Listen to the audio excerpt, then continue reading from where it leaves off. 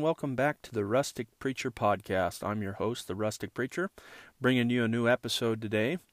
If you guys are new to the Rustic Preacher podcast, I'm just exactly what the title says, a rustic preacher. I'm backwoods. I live out in the boonies. I love the country. I love getting in the garden, dealing with animals, just getting back to my roots. And but most of all, I love God. It's my passion. It's my calling to preach the Word of God.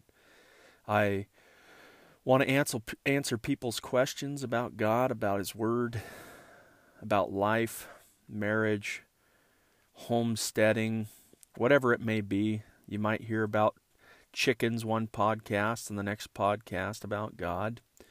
So what's the topic for today? Well, the topic for today is life and sheep.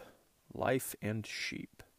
Very interesting title for the podcast. But what do I mean? Well, in my life personally, me and the family are looking forward to getting some new sheep on the homestead. This is going to be a new endeavor for us. It's not that I've never raised sheep or been around sheep. It was part of my childhood.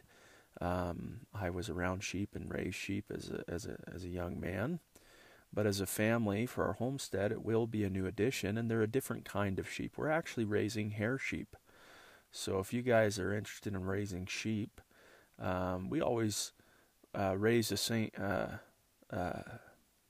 different, like a wool sheep, sometimes different crosses, like a Sussex cross. But we are actually going to raise hair sheep that's not a wool sheep where you have to trim the wool.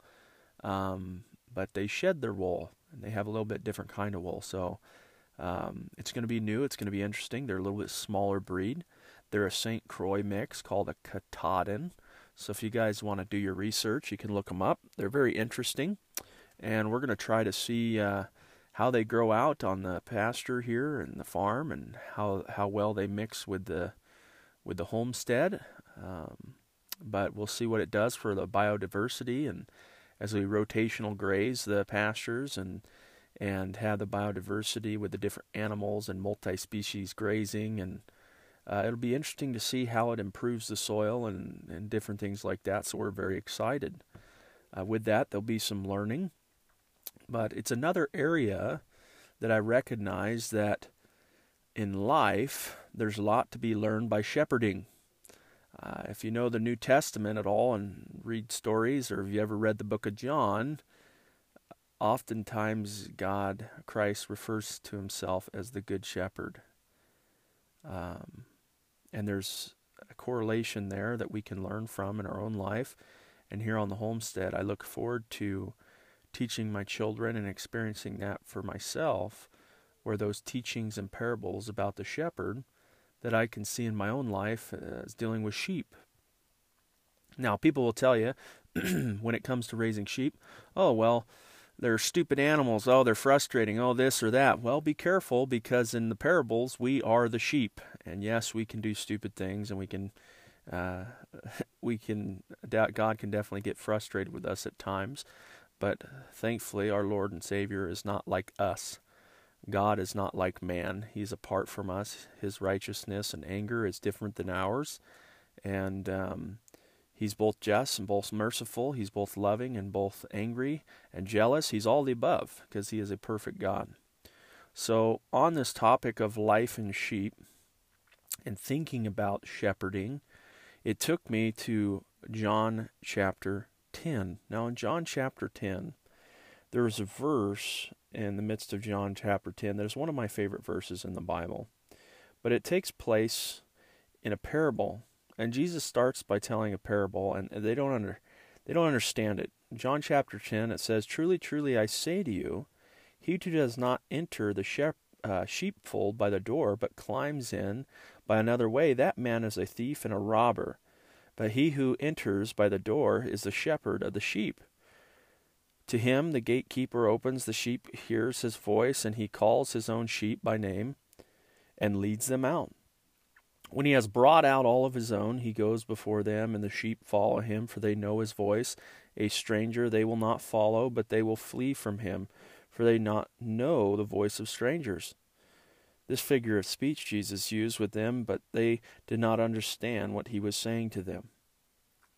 So, when it comes to shepherding, you often train your sheep to a sheep call, or so that way when you come out to pasture, you want to move them or rotate them to greener pastures, that they know your voice. So oftentimes you get a treat like an alfalfa pellets or oats or something like that in a bucket, and you shake the bucket and you say, "Here, sheep, sheep, sheep, sheep," or "Sheep," however you want to do it. "Sheep, sheep, sheep, sheep, here, sheep," whatever. You pick your own call, right? Or you just shake the bucket and say, "Here, come on," whatever. Whistle. But they know when you do that, that's the call to come to the good shepherd's voice. And what they know is that they'll be rewarded when they follow. The shepherd speaks, they follow, they eat greener pastures. That's the same way in our life. And Christ uses this parable to teach, and his example is that anyone that tries to get in from a different way is a thief, is a liar. They can't be trusted, right? If you're in your home and the doors are locked and you're inside and someone tries to crawl in your house through the window, they're probably not an invited guest. If someone tries kicking in your door, they're not an invited guest. If your sheep are out on pasture and something tries to climb the fence or dig under the fence, they're probably going after the sheep, and they're not in the best interest of the sheep, and they shouldn't be there because they're trying to find a different way. Well, this is the same way it works for God, and they didn't understand this parable that Jesus was teaching. So Jesus again said to them in verse 7, "Truly, truly, I say to you, I am the door of the sheep.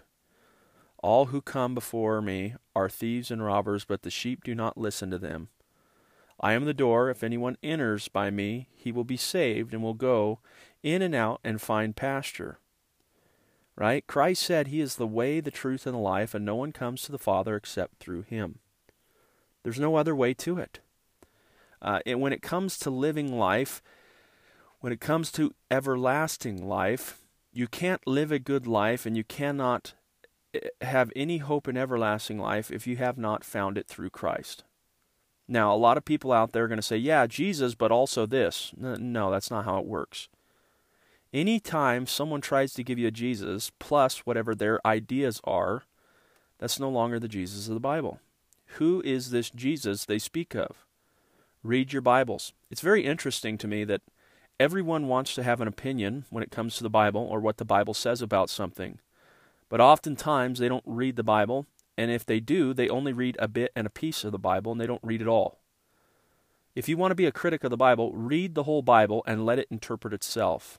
Don't listen to what everyone else says about it. Be your own theologian. Read it. Read it as a whole. Yeah, but the Bible says this little thing about slavery. It says this little thing about husbands and wives, or this little thing about homosexuality, or this little thing about adultery and murder and this and this and this. Read it all. Look at it from a historical standpoint. Look at it from a cultural standpoint. Look at it from other biblical references in the Bible. Okay? There's so many different ways. Look at it from its language, its writing, whether it's poetic, whether it's allegory. You have to understand this as a whole. So when people come to you and they go, "Hey, we got a better way," hey, they're trying to climb the fence. And this is where we come to one of my favorite verses, is John 10:10 says, "The thief comes only to steal and kill and destroy. But I come that they may have life and have it abundantly." Christ provided the way. Not just to have life, but have continued life and abundant life. A life that keeps pouring out to us.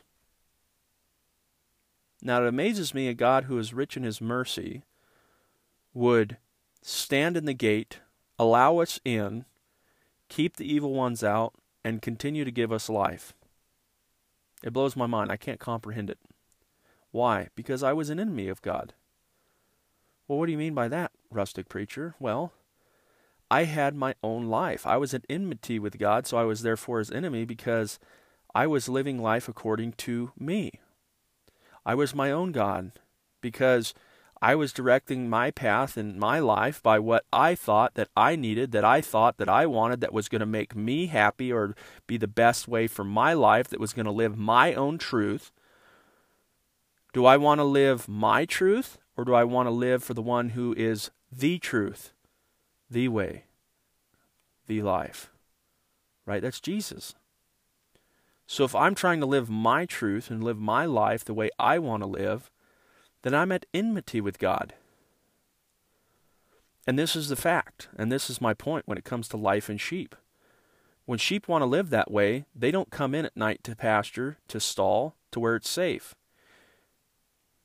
In verse 11, if you keep reading, Christ gives this illustration farther how this works out in the believer's life and in the person's life. I am the good shepherd. The good shepherd lays down his life for the sheep. He who is hired hand and not a shepherd, who does not own the sheep, sees the wolf coming and leaves the sheep and flees, and the wolf snatches them and scatters them. He flees because he is hired hand and cares nothing for the sheep. But I am the good shepherd. I know my own, and my own know me. Just as the Father knows me, and I know the Father, and I lay down my life for the sheep. And I have other sheep that are not of this fold. I must bring them also, and they will also listen to my voice. So there will be one flock, one shepherd. For this reason the Father loves me, because I lay down my life, that I might take it up again. No one takes it from me, but I lay it down of my own accord. I have authority to lay it down, and I have authority to take it up again. This charge I have received from the Father. See, he is the good shepherd. He will lay down his life. He puts himself in the gate. Now, for us, this doesn't make a lot of sense, but back in the day, when shepherds were out on pasture, what they would do is the sheep would free graze, and they would move along in different areas of the mountainside, and they would have corrals built out of rock, and there would be an opening on one end, one opening, and the shepherd would bring the sheep into the corral to safety, and he would lay in the doorway. So if a wolf or a bear or a predator would come to try to sneak into the place, the one opening they had, he laid in between them and the sheep in the doorway. So they would have to cross the door, right? They would have to go across that threshold, and he was laying in the threshold. So if something wanted to come and steal the sheep, he stood between them and the sheep. But when morning would break and a new dawn would come, he would lead them upon pasture, and he would lead them in and out to eat and to be blessed. This is life abundantly. So you don't want to be the sheep that's left out on pasture. You don't want to be the sheep that wants to wander off, because that sheep is susceptible to attack. See, we can live our life and try to find our own truth and just go on with life and do it our own way, whether you believe in God or not. And if you believe in God and you open up your heart to Jesus and know who he is and realize, man, I need him. Why do I need him? Because I'm lost without him. Why am I lost? Because I'm my own God. I live my own sinfulness. I fall short of his glory. I cannot save myself from eternity and his judgment. We might do a whole different podcast episode on why we need Jesus. Because if we don't realize that God is a just God and we deserve his wrath and his judgment because our own sin, then we don't understand why we need Jesus. But that's another podcast. But once you find Jesus, or once you realize that life, living your own way, is not going to find you prosperity, it's not going to give you the desires of your heart because your heart is wicked, you're not going to be happy. Then what are you left with? Well, Christ offers you something. He says, I'll give you life. I'll give you life in all of its glory. I'll save you from death. I'll stand in the way of the wolves. Matter of fact, I'll give you life abundantly. You just got to respond to his voice, to his call. And he said, follow me. Now, greener pastures don't always mean that there's not going to be a trek. right? The way to greener pastures might mean valleys, it might mean dips, it might mean dry areas, it might be predator enriched, but he walks through it all with you. Like Psalms 23 says, though I walk through the valley of the shadow of death, I will fear no evil. Right? His rod and his staff guide me. His right hand is there for me. Right? It doesn't mean that the shepherd won't take you through it all. No, in life you will go through all those things, all those trials, all those hardship. But it's on the way to greener pasture when you're with Jesus. And he's there with you through it all. You're not alone. And too many times I see people striving to find abundance in life, and they're missing out on it. They're not truly living. The only way to truly live is to be content and to seek God's righteousness through his word, through a prayer life, to getting to know your God. That's why the Bible says godliness with contentment is much gain. That gain is what Christ meant by abundance. So, life and sheep. I'm excited to get new sheep on the farm. It's going to be taxing on me. It's going to be trying. It's going to be a challenge. There's going to be times when I'm frustrated. There's going to be times when I'm filled with great joy. There'll be moments when I move them in the pasture and I call them, "Here, sheep." And it reminds me of God's calling in my own life. I look forward to that. I encourage anyone to maybe perhaps get into homesteading so you can enjoy some of those things as well. Let them be an encouragement to you, a driving factor for your own walk. But when it comes to your own life, do you want to seek your own truth? Or do you want to follow the King of Truth, the Good Shepherd, and not only have life, but have it abundantly? I'm the Rustic Preacher signing out, reminding you that God is good all the time, and God is real, so we should be real too.